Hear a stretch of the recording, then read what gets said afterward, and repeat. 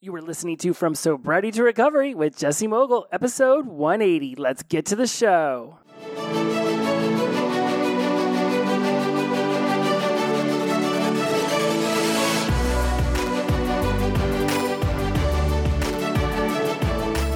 Welcome back to From Sobriety to Recovery. I am your host, Jesse Mogul. I am in addiction recovery.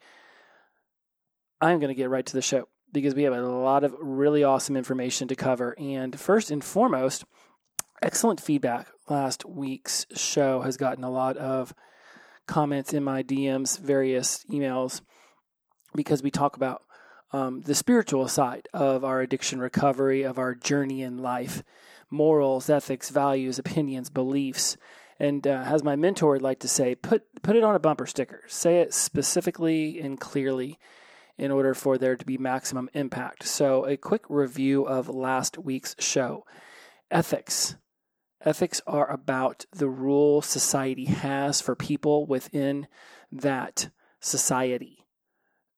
So whether it be the United States of America, whether it be a specific religion, a specific country, if you are within that purview of what they call a society, those are the ethics. So you might have ethics of, certain countries in the Middle East and in Western Europe and, all over the world. Every single country, every single state, every single city is going to have their own ethical behaviors. Think about PETA. It's the People for the Ethical Treatment of Animals. The ethical treatment is what society deems as the ethical treatment of animals. In other societies, the way we might deem ethical treatment of animals could be extremely different. There might be other societies that would eat a dog or a cat or a monkey, we would not. Of course, we eat cows and pigs, and there are other countries who do not condone that behavior. That is the ethical treatment of animals. That is the ethical way that you can eat within that society, within that organization. So the ethics are the rule society has for people within that subset of the human existence on this planet. Whereas your morals are rules you have for yourself. So if your religion says don't eat pork and you are okay with eating pork, then that would not be breaking a moral rule for yourself. It might be breaking an ethical rule of your religion, but not a moral rule for yourself.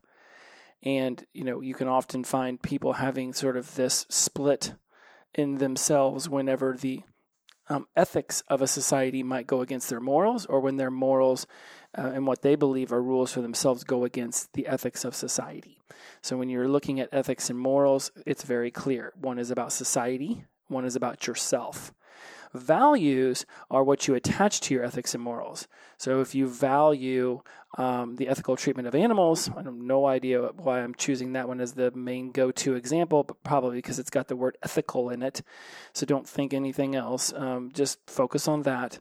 Values, if you value being kind, if you value being loving, then you're going to have a certain ethical treatment towards even a strange dog on the street. Whereas if you value your, let's say, personal space, or you value keeping germs away from you, you might, act very differently towards the strange dog on the street than someone who values connectedness to animals. They might walk up to a strange dog and want to pet it on its head, whereas somebody else who values cleanliness and doesn't want germs on them might very well want to turn the other way and walk. Both are fine behaviors, because it's not like you're trying to cause mischievousness and harm to the dog. One wants to pet the dog, the other person doesn't want to pet the dog. It's all about values. If you value, cruelty and things of that nature, well, then certainly there is a whole other conversation there.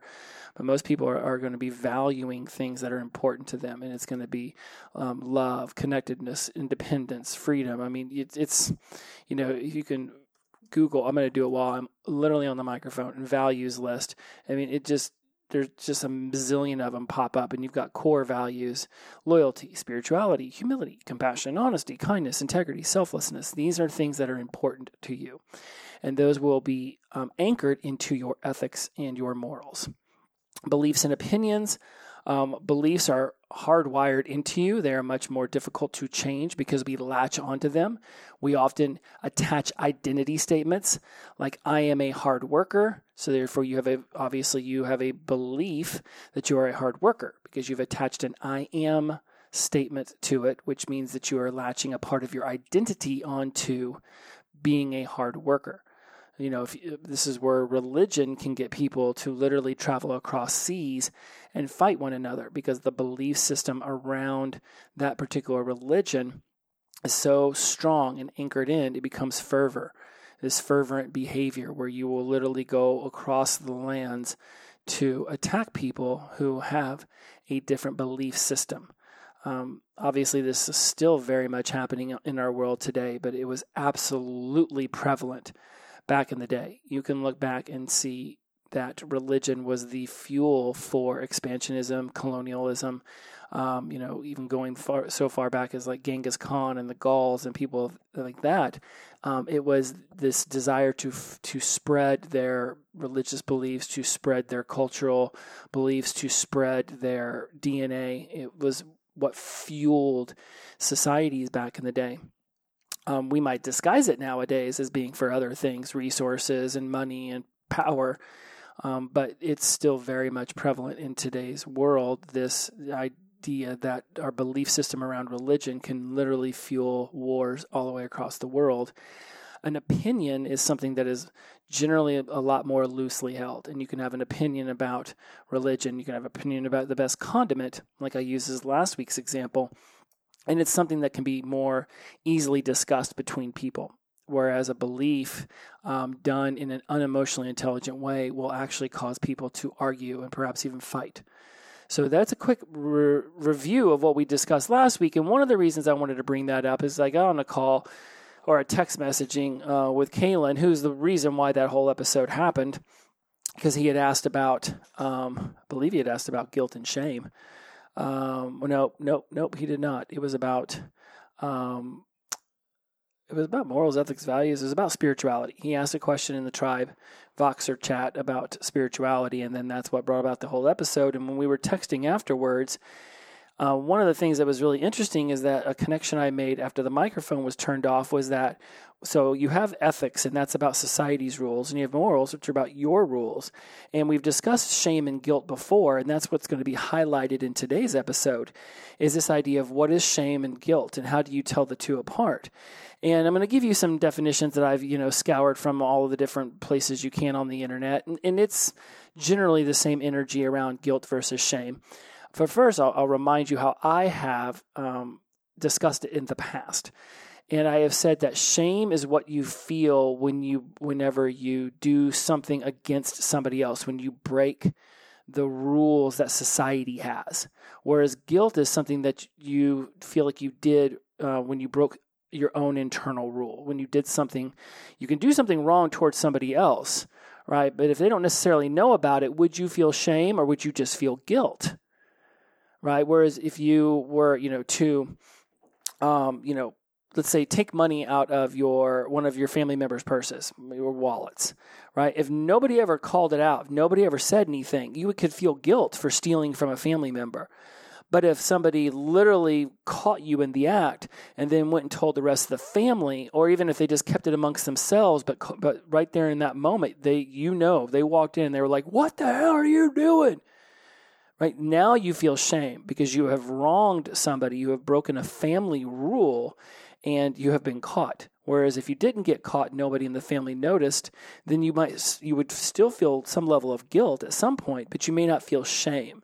And what was really interesting to me was how I had missed out on bringing this up last week, the connection of shame and guilt and morals and ethics. Ethics to me is whenever you break not to me, I mean, it's from my research, it's a societal rule. So therefore, the way I categorize shame has breaking a societal rule. Therefore, when you go against the ethical rules of society, you will feel shame. That will be the emotion that you will get from that. Whereas when you break your own rule, you go against your own moral code, that's where the guilt shows up.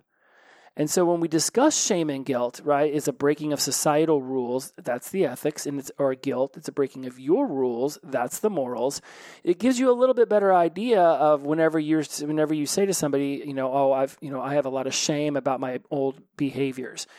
Well, is it shame because you went against what your family wanted and they noticed that you were, going down that path, or is it guilt? Because a lot of what you did won't be necessarily known to everyone. A lot of what you're feeling is guilt because right? If you went against a friend and nobody ever really knew about it, right? You kept it to yourself, you're going to feel guilt. Now, you would feel shame because you went against an ethical rule of society, but other people didn't know about it.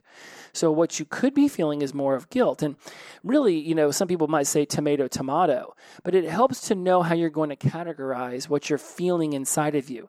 So you know how to go about healing it. Healing that trauma, mending that wound. Even if nobody knows that you ever stole money out of your mom's purse, you feel guilt for it, but you know it's also a shameful act because it goes against the rules of your family. You can go apologize for it, which would simultaneously release shame, which you feel because you went against the ethical rules of society, and it would simultaneously release some level of guilt because you've been able to make amends for what you have done.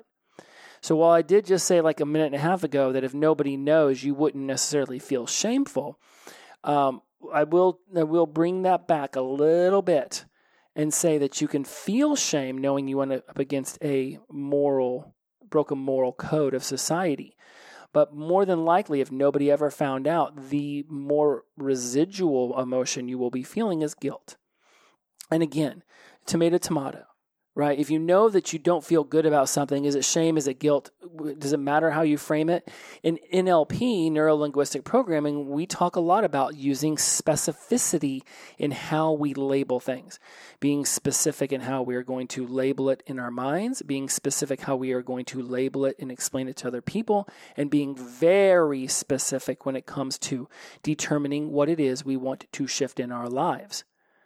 So let's go through a little bit more about shame and guilt because I'm not the only one who has an opinion about this. And so through my masterful research, I did come across a part where it talks about shame and guilt with Brené Brown. And I'm a huge fan of Brené Brown. I have torn through her book, Daring Greatly, multiple times. I have other books of hers on audio that are waiting in the wings. And this is what she says about shame and guilt, is that shame is a focus on self, whereas guilt is a focus on behavior. Shame is, I am bad. Guilt is, I did something bad. Then she goes on to say, how many of you, if you did something that was hurtful to me, would be willing to say, I'm sorry, I made a mistake? How many of you would be willing to say that? Now, if you go to what I had said about shame being about societal rules and guilt being about internal rules, right? Now you've got her saying that shame is focused on the self, right? You focus on yourself breaking an external rule, whereas guilt is focused on the behavior. Right, you can steal money from your mom's purse to go buy drugs. That is a negative behavior. That is not a behavior you would want to do, let alone would have probably have done had you been sober. Whereas now you can focus on that was a guilty act. You did a bad thing, but you aren't necessarily a bad person. Shame is more overarching, where you actually feel that you are a bad person all around. You could open up the door for an old lady so she doesn't, get stuck behind a heavy door that she can't open, and yet you would still feel like you're a bad person. You might say to yourself, well, if I open up the door for another 10,000 old ladies, maybe I'll be, able to forgive myself for the wrongs that I have done to other people. Whereas guilt might say, well, okay, I did this bad thing, and now I don't do that thing anymore, so therefore I can see myself as a different person now. Because it was a one act. Right? I don't steal from my mom anymore in her purse, so I'm not a bad person. I did a bad thing. Whereas shame is just assuming that because you did it then, that you're always going to be that version of yourself. And you will hear people say that people don't change. Everybody changes. Now, are you aware of the changes? Okay, that's part of it. Also, when we say that people don't change, what you value. your moral, your ethical code, right? Ethics, that is what society is deeming as the rules of their society. But do you shift around your values? Do you write down what's valuable to you? Do you go in and take an inventory of your moral character, of what's important to you, and of what the rules you want to live by? Oftentimes, I really do believe that the people who say, oh, people don't change, nobody changes, are the ones who they themselves are still basing their life and their behaviors around old versions of themselves. And yes, if somebody values alone time, and even now that you're sober, you still want alone time, it's not, oh, see, you're no different than you used to be. You just always want to hide away in your office, and you always want to hide away in the bedroom. You could be an introvert, and that's how you recharge, and nobody says that has to change.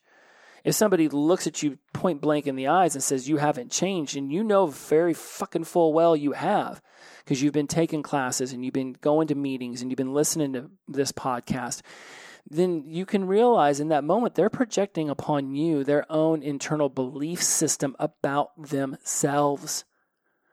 People's belief systems about themselves are some of the hardest things to actionably shift in your life. Because you will have this belief system about yourself, and you will have said these identity statements over and over and over and over to yourself for so long. I am a bad person. I am a drug addict. I am a piece of shit. I am the black sheep in the family. I am worthless. I don't deserve to be alive. You start saying that stuff to yourself as a kid, and you just continuously say it. And then you expect a month or 2 or 10 worth of meetings to just shift that thought process you have around yourself. It is going to take actionable steps where when you catch yourself saying, I am worthless, saying, I have worth. I'm not telling you to attach $1 billion of worth to yourself, but worth less versus I have worth. You don't have to necessarily quantify the worth you feel about yourself as much as you can just begin to say that you have worth. Because worthless itself is unquantifiable. You don't necessarily tell yourself why you think you're worthless. You just say you're worthless. You might start spiraling around it and picture all these different images in your head of why you think you're worthless. But those are just pictures.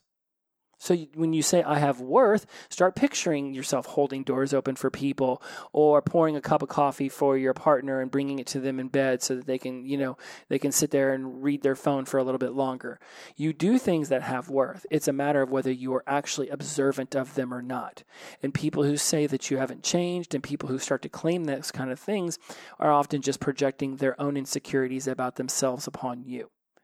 Now, circling back to shame and guilt, this feeling that your whole self is wrong or bad versus you did something wrong, right? And that's, again, when we look at it moral and ethically, if you go against ethical rules, society's ethics, they're going to want to label you as a bad person, right? It's just easier for mob mentality and mob rule to say, oh, that they did that, they are a horrible person, they are worthless, let's ostracize them from the tribe. Because we all still have a little of that cave person brain running on inside of us, where if somebody did something against the rules of the tribe, they could literally cause harm, if not great death to the tribe. So ostracize the person out of the tribe, now the tribe feels safe.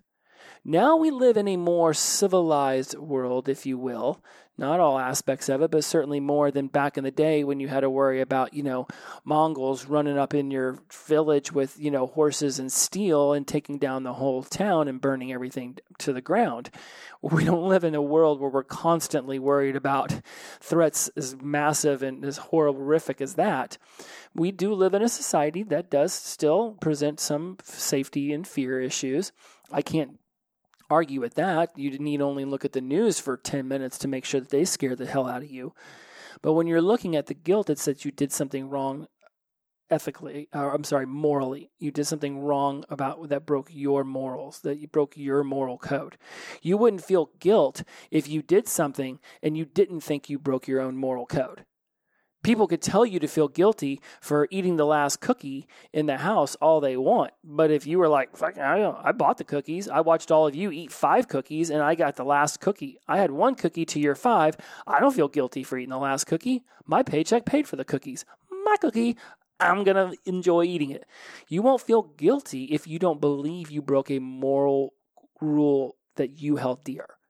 The family might try to shame you about eating the cookie, but they can do their damnedest to try to push shame on you. But if you believe that deep down you did not break a moral rule, a moral code of behavior for yourself, people can try to thrust shame and guilt upon you all day long, and it's not going to stick. It's just not. If you don't think you did something wrong, it doesn't matter how many people try to tell you that you did something wrong. You are not going to believe that. You are going to believe. You're going to have that belief system that my moral code is more righteous than your ethical code, and therefore I don't have to feel neither shame nor guilt. So in shame is what you feel when you break this ethics of society, when you do something that goes against an external person, place, or thing, and you have this guilt when you broke one of your own rules that you did more than likely against yourself, just as much as it could be against another person, place, or thing. But guilt is indeed concerned with one's responsibility for a harmful attitude or behavior. By contrast, shame will imply a non-moral negative self-evaluation. Again, lots of fancy words there to say that shame implies, it says right here, and I snagged this off the internet, non-moral negative self-evaluation. Right? So you're not taking your morals into the context of this decision on whether you to feel shame or not. You are making a negative self-evaluation of yourself based on what society says you should have done. So you might confuse shame and guilt still after 20 minutes of me on the microphone. It can be a little mental gymnastics, but it's to me, they're very two different emotions. Guilt is a feeling you get when you did something wrong or you perceive you did something wrong. Right? You can see this happen with kids. They'll go to do something, and if nobody in the family tells them no, like you'll see it, like they'll go to grab a cookie or they'll throw a toy across the room, and they'll look to gauge the reaction of the adults around. If nobody says anything and does anything, then they will perceive that it was okay. The adults might just be busy dealing with something else in the moment. Next thing you know, little Johnny chucks a Hot Wheel into the glass window, and it doesn't break it, but certainly you don't want them doing that very often. Hey, little Johnny, let's not toss metal into glass. But if none of the adults notice, or they just turn around and say, hey, little Johnny, don't do that, then the level of guilt that the child's going to feel in that moment might be inconsequential to actually getting them to shift the behavior. Now, if they do break that window, right, now, will they feel guilt? They may not even have a concept of guilt, especially if you never told them not to throw the car into the window. And again, you know how I feel about negatives and statements, so it could be something like, hey, let's keep the glass free from flying objects, especially metal, would be, to me, a more healthy way of telling a child, hey, let's not throw the Hot Wheel into the glass. Because again, the mind has to first see something, and then it has to negate it. So the child will actually see themselves throwing the Hot Wheel into the glass because that's what you literally commanded their brain to do that. Do not throw the metal into the glass. They will have to first see themselves throwing it and then negate that and see themselves not throwing it. Well, how are they going to see themselves not throw something? They're just going to picture themselves standing still versus, hey, let's keep all objects away from the window, right? They can see how there can be a spatial comparison there, keeping objects away from the window versus not throwing metal into the window. It's hard to gauge space when you tell somebody not to do something versus it's very easy to gauge space whenever you say, let's keep the metal objects 5 feet away from the window and let's also minimize them flying through the air.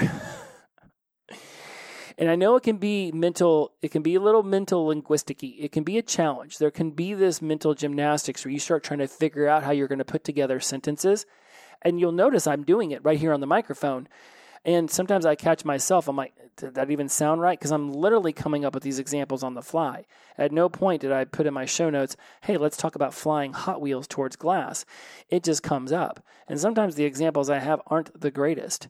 But if you start to notice the behaviors that you are seeing within yourself or within your children or within people in your home or your social circle that are no longer benefiting how you would like them to be behaving around you, and again, realizing you control no one, but you can influence by asking, hey, would you mind minimizing that kind of behavior around me? You will more than likely want to start to create some version of these sentences in your head to see which ones might come out. And you might say it 5 different ways until it finally lands with the other person. And that's okay, because everybody has their own way of experiencing reality and creating reality in their head. So just because it makes sense to you does not mean it's going to make sense to them. A presupposition of NLP is the meaning of communication is the response you get. So if you don't get the response you were hoping for, it's not on the other person to hear you say it 5 more times the exact same way, hoping that it finally gets through their quote-unquote thick skull. It's up to you to shift the way that you're saying something so that it is able to get through their filters and processes. You have them too. At some point, someone has gotten impatient with you because they have told you how to do something 5 times and it still hasn't clicked. And more than likely, they're telling you how to do something the same way 5 times. How about you try 5 different ways to tell them to do something once? Right? Each time it'll sound different until you finally figure out which sense, touch, taste, sight, sound, smell is more prevalent in them. Or are they a why learner, what learner? Anyways, I'm getting way into that one way too much, and I did yell, so if you're listening to me on headbutts, I apologize for that. That was a vocal anomaly. Back to guilt and shame. Thank you for going down the path with me just now on, communication and how to frame sentences. That's a whole nother episode, and I'm sure I've probably already talked about it in multiple episodes before. But back to guilt and shame. One of the reasons I continue to give you different examples and frame it differently is because I already understand what I just told you. Not everybody is going to take in the information the same way. So I'll use some feeling words, some sight words, some sound words. I'll even throw a little bit of taste and smell words in there, right? Knowing that if I continue to utilize different sensory words, that different people will catch on to it. And hopefully by the end, I have been able to connect this information to some aspect of your life by using words that your brain unconsciously prefers to hear. I should just do a whole episode on rep systems. So when you confuse shame and guilt, just keep in mind, it is a feeling you get when you did something wrong or perceive that you did something wrong, whereas shame is a feeling that your whole self is wrong. And it may not be related to a specific behavior or event. I get a lot of people hit me up and I have a lot of shame for my behavior. Well, what I would ask then is, well, how do you feel about your behavior? Well, I feel bad, I'm disgusting, I'm a horrible person. Okay, do you overall think do you really honestly believe that you're a horrible person through and through? Do you believe your entire beingness is horrible? Most people are going to come back and say, well, not everything about me is horrible. Okay, that's already a step in the right direction. That's already a conscious breaking of the shameful loop you've had yourself in. Okay, so you don't believe that you're a horrible person through and through. What are some behaviors you have gone through recently, some actions you have taken that would go against this belief that you're a horrible person? And let's just say, well, I held the door open for a woman carrying a baby and some groceries the other day. Awesome. So in that moment, you were not a horrible person. In fact, you were very much contributing to this woman's happiness or at least health, mental health, because she didn't have to worry about grabbing the door and holding on to her kids and the groceries at the same time. Physically, you helped her out because she didn't, have to figure that whole thing out. Right? You had an opportunity to connect with another human. I'm sure there was a smile or at least a glance shown. So now you got to see some sort of contribution, some significance, a connection, some certainty that if you hold the door open for somebody, they're generally going to be very thankful that you did that for them. If nothing else, it's a societal courtesy. that is sort of an ethical rule society has. If you see somebody coming up behind you close enough, right? And we all have that way. I swear this is part of a stand-up act I used to do. But if we all have that way of trying to gauge how far away is somebody from me as I'm opening this door, and then there's almost like this timer you're trying to set off, or like this perception of depth, this depth perception that you're having, like, okay, well, they're 20 feet away. And if I hold this door for them now, then that's going to be 7 seconds, or they're going to feel like they need to rush to the door. So they're far enough away, I don't need to hold it. But we all know what it feels like to have somebody nipping on our heels.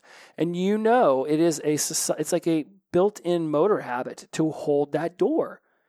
It's like your brain doesn't even question it. Now, I'm not saying everybody's going to do this. I'm sure some people right now are being like, damn, I actually make it a point not to hold the door. That's fine. There's no judgment here. You can decide whether you're going to want to continue that behavior or not, and you might feel guilt for it. You might literally walk away and be like, ha, I usurped power. I didn't hold the door. Now, you may or may not feel guilt for it. If you don't really feel that you did anything wrong, you may not feel guilt. But if you know that generally in society, people hold doors for people who are close enough to it as they're going through it, you might feel that you broke an ethical boundary of society, which might bring you some level of shame. Like, I am not a kind person because I don't hold doors open for people. Again, you can feel that you broke an ethical rule of society and still not feel guilty about it if that's just not something that you value. It's so much about this is subjective perspective. I mean, we talk about subjective perspective all the time on this show. It is subjective to your perspective. And your perspective is your point of view. It's how you see things through your eyes, based on your morals, ethics, values, beliefs, opinions, right? And those are 5 primary filters that your mind is processing information through. So when you experience the entirety of the world coming in through your eyes and your ears and your mouth and your nose and with the way you touch and feel things, those are your senses. Those are your 5 primary senses. Right? And so when we experience the world, all that information goes in and it's run through processes and filters. Delete, distort, generalize. We've talked about them before. Those are your processes and your filters. Morals, ethics, values, beliefs, opinions, time, environment, attitude, personality. You have so many different filters, and those create your reality in your head. And no 2 people will ever see the world the same way. This is why anyone, including me, who says you create your world inside your head is absolutely right. Because it's all about the way you perceive the outside world in your head that creates your entire world inside your head, which then creates the way you behave out into the world and the thoughts and the feelings that you have. So again, with shame and guilt, you don't necessarily have to feel any of that. You don't have to feel any of it. But a lot of us feel deeply. And because we felt so deeply when we were younger and we continue to feel deeply throughout our lives, it actually fueled the addiction. I mean, once the habit and the midbrain and the midbrain and the limbic system got involved and started convincing you that, this was all pleasurable, then it just became super duper habit. But because we felt things so deeply, when emotions would come at us, and somebody in the tribe recently had this happen, a influx of emotions, right? And wash away 2-3 weeks of sobriety, right? That's another point I don't know if I've ever made. You don't have to be sober to be in the tribe. Certainly, if you found me through the show, that means you are in the preparation and you're in that deliberation preparation phase. You don't necessarily have to be in action phase, and you can go back and forth between the preparation and the action phase. And it's why the tribe exists, to create a community for all of us to uplift each other. So if I haven't made that clear in the past, is you don't have to be sober to be in the tribe. It is just for those who are seeking to raise their level up. And for, yes, many of the people in the tribe, it is around alcohol and drugs. So that just, anyway, sidebar. But you don't necessarily, so therefore, going back to what I was just saying, we felt emotions deeply. So now we still feel emotions deeply, but we're unable to or unwilling to go back to the old behavior that we used to utilize to mute our emotions. Right? And when those emotions become so overpowering and we're still in those early stages of sobriety, yes, we can go back the way we used to be. But what's really funny, not even funny, but it's just the juxtaposition we find ourselves in, is when you're in those beginning stages of sobriety, you're often thinking about how much you'd like to be intoxicated. But then you get intoxicated, and all you can think about is how much you want to be sober.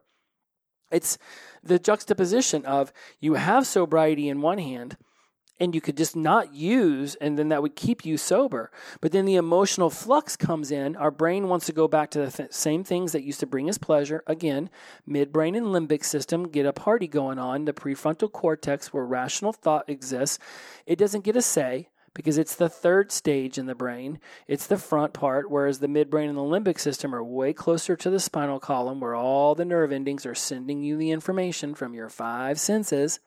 So the limbic system and the midbrain are making the decision, and the rational thought brain doesn't even have a chance to chime in. It's on the outside of the glass looking in. So no wonder at the beginning stages of your sobriety do you want to keep your emotional fluctuations at a minimum. You want to be monitoring that. And lastly, I'll say about this is, this toxic shame, it came up a couple times in my research, is this feeling that you're worthless. And it happened, and I took this directly from the internet. I have no idea if I chopped it up, because I chop up a lot of my notes and turn them into my own little sentences. But what I did take from what I read was toxic shame happens when other people treat you poorly and you turn that treatment into a belief about yourself. You're most vulnerable to this type of poor treatment during childhood or as a teen. Our addictions, even if we didn't start imbibing and taking and all that jazz, the drugs and alcohol, they started as a child. And if you were made to feel worthless, and again, I know nobody can make you feel anything, but as a child and a teenager, we don't understand this concept as well as we hopefully we do when we become adults.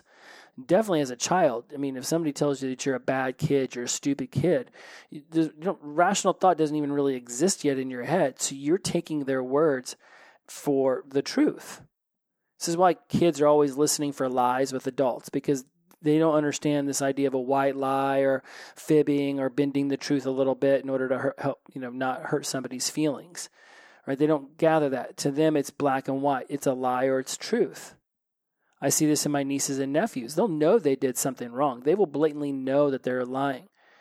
And then when they catch them in it, it's like they'll either have some level of guilt or shame, right? Guilt if they believe that they broke, but let me take that back. I would think it'd be hard for a child to have guilt because they don't really have a moral code yet. But they definitely understand the ethical code, the rules of the house, the rules that the house wants to live by. So would a 3-year-old feel guilty? Probably not if they broke something or ate the cookie. But would they feel shame whenever they had to look at, their parents got down on them and then, made them feel bad? Absolutely. So this toxic shame could be if, as a child, it was you just consistently beat into your head that you were worthless, that you had no worth, that you were stupid, you were dumb, you were never going to amount to anything. Right? And is it ever any wonder whenever those children become teenagers, they become bullies or they become extremely introverted, and then they go off, get into addictive substances, and then repeat the cycle. So be on the lookout in your own world, especially if you're around children and teenagers, on how maybe some of the things you're saying could be taken by them as toxic shame. Understanding that they don't have that fully developed prefrontal cortex yet. Right? This is potentially one of the main reasons why, the middle school and the high school, the bullying and the picking on each other and this sort of jostling for position in the social hierarchy of the high school world can be quite damaging to people.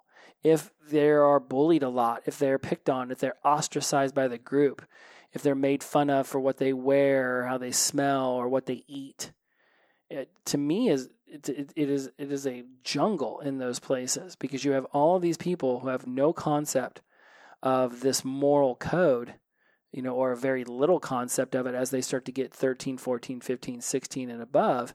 But they definitely understand the ethical code, and they are doing everything they can to shimmy around it to make sure that they can feel good about themselves without bringing upon any level of shame from the adults who they perceive as judging them.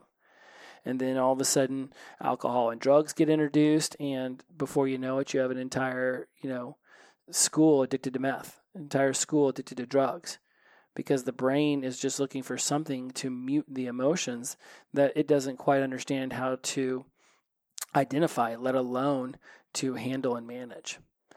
All right, guys, that's my guilt. That's my shame. That's my morals, ethics, values. I, once again, had, you should see how many more show notes I didn't even get to.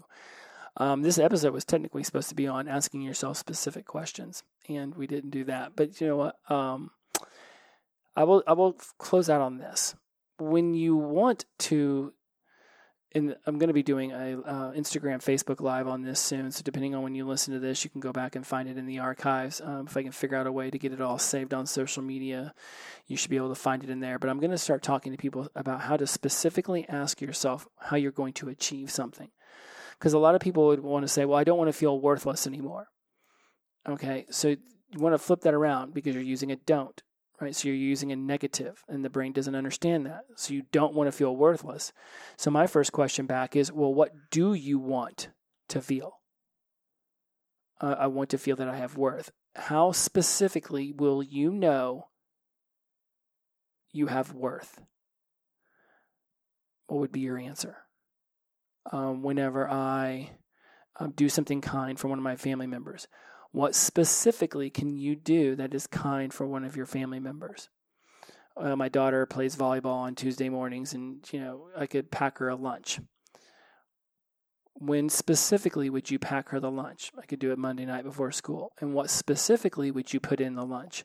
She really likes peanut butter and jelly and Doritos. Excellent. Right? You want to keep chunking it down. And chunking it down is an NLP term, right? Chunk up, chunk down. Basically, you just want to break it down till you finally get to the exact action that will instigate the feeling of worth within you. Because if you leave it vague, I want people to love me more. How specifically would you feel loved more? I want people to care about what I say more. How specifically will you feel that people care more about what you say? I want to lose weight. Well, how much weight specifically would you like to lose? Or why specifically would you like to release this weight? Now you can start getting into value statements. When you ask somebody why, it's generally going to be a values-based question. When you ask somebody when or where, it's going to now become an action-based question or statement.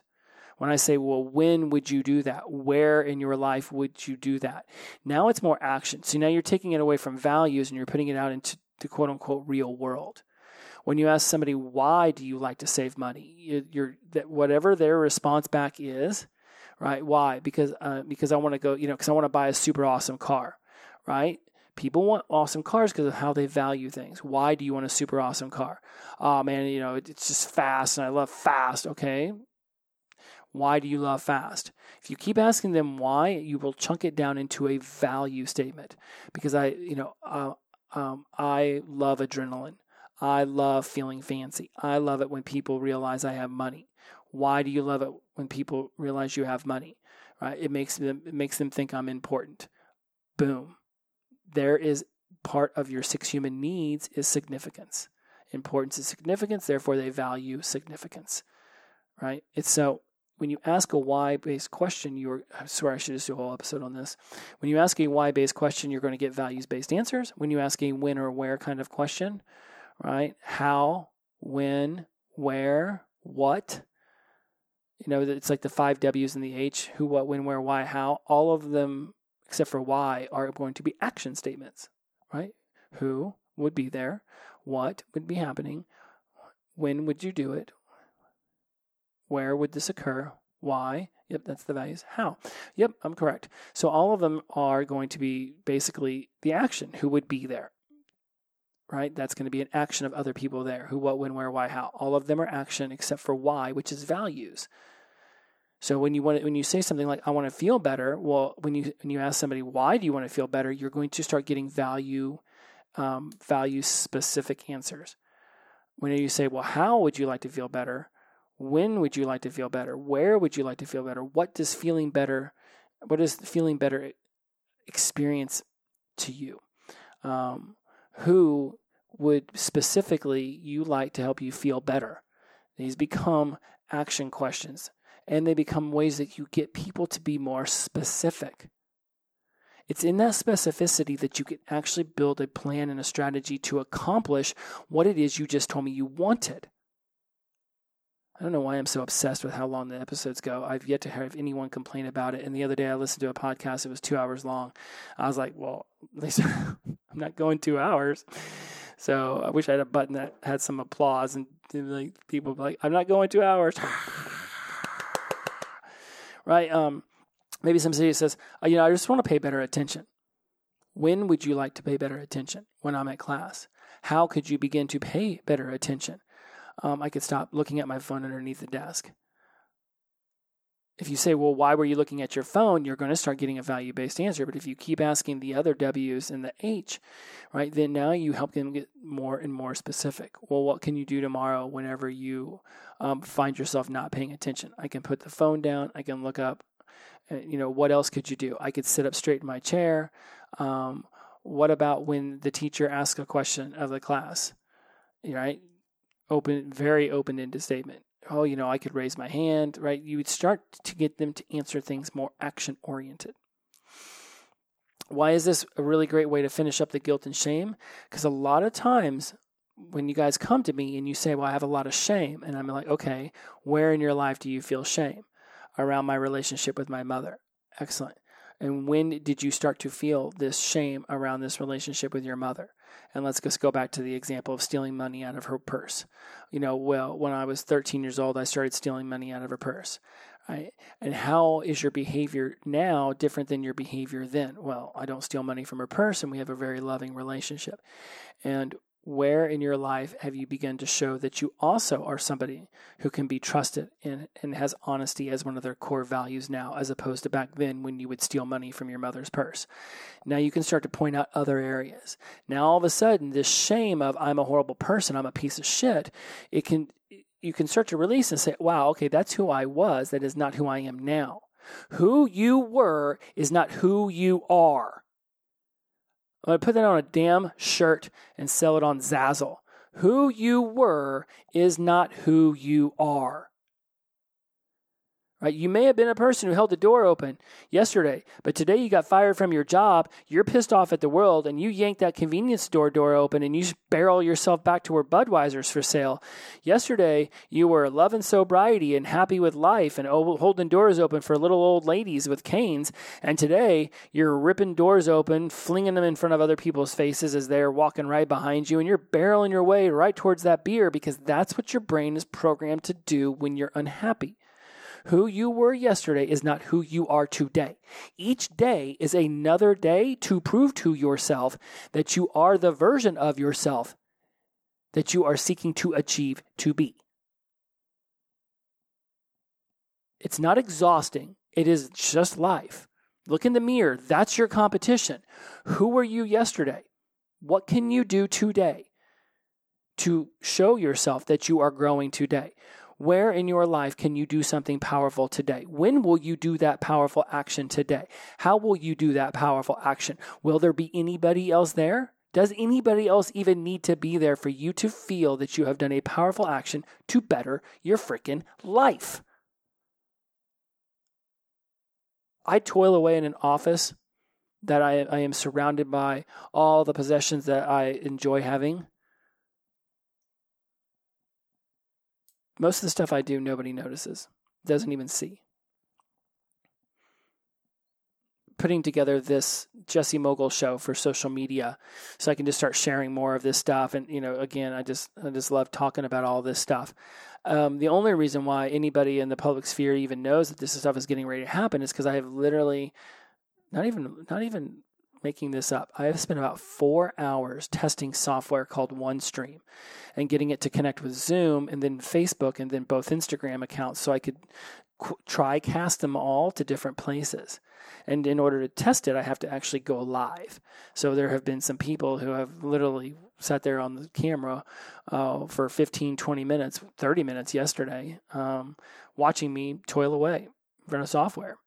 But Most people would never know that I spend, hours upon hours learning how to send out an email so people can know about the next training, or so that I can, send out my newsletter so that people can feel cool, uplifted information come to their box. But it took me 6 hours to learn MailChimp and then to connect it to my CRM. Like, nobody really honestly cares, right? But you see the after effects of it. You don't see all of the hard work and the editing and all the jazz and the writing and the research and the reading and the writing on, dry erase boards in the office. Like, you don't see all that stuff that I do, but you see the product of all of that hard work. I really want to highlight that this is what you are doing too. People may not see the hard work at the gym. They may not see that you skip the cookies at 10 o'clock at night and opt for water and an early bedtime. They may not see all of the hard work you're doing. You might do a lot of your hardest work in the shadows with nobody around to cheer you on. A la, the Michael Phelpses of the world. How many mornings was that guy swimming in a pool and nobody was cheering him on? But at some point, the whole world knew exactly who that person was because he went off and won 7 gold medals at the Beijing Olympics. After spending thousands upon thousands of hours toiling away, working his ass off in the shadows with nobody cheering him on. You are the same way. You are going to do a majority of your work. Nobody's even going to notice it. It could be by going to a meeting and having an epiphany because of what somebody said and deciding in that moment that you are going to change this belief or this value or this thing about yourself because that's who you were in the past and you don't want to be that version of yourself anymore. You want to be this newer version. So moving forward, each day you're going to practice vulnerability or honesty or connection. 3-4 years ago, pre-COVID, I did not care about being near my family. I did not care about contacting my friends. I wanted to live in my own little Jesse world and do my own little Jesse thing, and I didn't really care if I kept up and maintained any of my old friendships, and I definitely didn't care how close I was to my family members. Then all of a sudden, here comes year 2.5, year 3, I start to shift the way that I feel about those who've been closest to me, who've been on this journey the longest with me, and then COVID comes. I start to watch some of my friends and family members get really sick. I lose a couple friends and family members to COVID. I watch other people lose their loved ones to COVID. And all of a sudden, it's like, wow, life is short. Love hard. Next thing you know, I'm leaving Los Angeles for Huntsville, Alabama. It would never have thought that this is what I was going to do at year 2 when I started the podcast. Now, Kaylin will remind me that like in episode 8 or something like that, I came to Huntsville and talked about how much I probably could live here one day. But even then, I never thought it was a reality. It was just a fun thing to talk about. But yet here I am at year, I think, what did we figure out? Today's my soberversary, so I think I'm at 68 months sober as of today. It's the 13th of every month. So, here back then, episode 8, I was at 2 years and 2 months. Right, month 26, and here we are at month 68, 26 to 68. 42 months later, I'm literally living in Huntsville because I decided to change my values around loving my family, loving my friends, and being connected to them. Because I started asking myself the question, how specifically can I love my family more? How specifically can I be more involved in their lives? How specifically can I be a part of what they're experiencing? How specifically can I bring value and love and connection into their life? And eventually I just kept circling back to the fact that I live too far away and I don't even enjoy California anymore. So let's pack it all up. It's like the opposite of the Beverly Hillbillies. California is the place I don't want to be, so I loaded up my truck and I moved myself across the state. And then across the country, and that song I didn't really think that through before I started singing it. All right, I've got other things I could have said, but this has been fun. I really am glad that we had a chance. So, in summary, morals, you break in your own code. Ethics, that's about societal code. All right, again, morals is your code. Ethics is society's code. Values are the things that you find important in your life that you attach identity statements to, like I am. I am as an identity statement. So you attach things that are important to you, your values, to yourself through identity statements. That becomes part of your belief system. And your belief system is integral in whether you believe that you're breaking or setting or standing up for your morals and your ethical codes. When you think about guilt and shame, guilt is an action. I did something wrong. Shame is I am wrong. I am bad. I did something that had no worth versus I am a person of no worth. You can also connect shame as being something that happens whenever you break an ethical code, society's code for behavior, whereas guilt is something that occurs more heavily whenever you break your own code. Right? And you can have shame about your behavior even if society doesn't know that you did it, because you will know that you broke societal's code. But the likelihood that you will feel that shame about breaking society's code if no one in society knows is absolutely dependent upon your ability to feel guilt. Because if you don't feel guilt about things in your life, then why on earth would you feel shame about breaking societal rule if no one in society knows? Because first it would be guilt. But if you broke a societal rule that you did not believe broke a moral rule, then again, the likelihood that you would feel shame or guilt around the ethical breaking of societal's rules is very much minimized. I know. Even as I say it, I'm like, what? I understand what the frick I just said? And then be specific. Right? Remember, who, what, when, where, why, how. Why is a value dependent. Why is going to bring you to value statements. All the other ones, who, what, when, where, what. Who, what, when, where, why, what. Who, what, when, where. Who, what, when, where, why, what, how. Who, what, when, where, what, and how. Our action. Who, what, when, where, what, and how. Our action. Who, what, when, where, what, and how. Our action. I'm going to keep repeating it till you guys finally get it. Who, what, when, where, what, and how. Our action. When you ask those, well, where would you like to feel less shame? When will you feel less shame? Who will be around you when you feel less shame? What will you be doing so that you release the feeling of shame? Right? Those are action-based questions, whereas why is going to get you value-based statements. So when you start to release shame and guilt, be very specific. How specifically do you want to feel instead? And then whatever it is you want to feel instead, wrap it around the who, what, when, where, what. Who, what, when, where, what, and how. Wrap it around those questions. I'll put this in the show notes. All right, my friends, that's it. Thanks for sticking around for 56 minutes and some change. Super dope. This has been a great episode. And I will continue to dive in deeper and deeper and deeper. All of this is leading to somewhere. And part of this is just going through all of this information and material, one, to help me instill it deeper into my psyche. And then obviously it's going to be going into the book next year. So check this out. If y'all would like to learn some neuro-linguistic programming, I am teaching a class for about 12 weeks starting at the end of October. By all means, please reach out and let me know if that's something that you are interested in. You can find me on all the social medias. All the links that you're going to need to find to ever reach out to me are absolutely going to be in the show notes. Do not hesitate to reach out. Not hard to find me. I'm the only Jesse Mogul on the planet, or at From Sobriety to Recovery. Definitely, I see Instagram messages way more than I see the other ones, because Facebook loves to change where the hell you find stuff all the time. Not all the time. That's a definitive. I'm using inappropriately. They change it frequently enough that I get confused. So obviously Instagram is a great way. And again, any other links that you need to find are in the show notes. If you would like to support this store, I have a Patreon account at Jesse Mogul. I have a Stan store.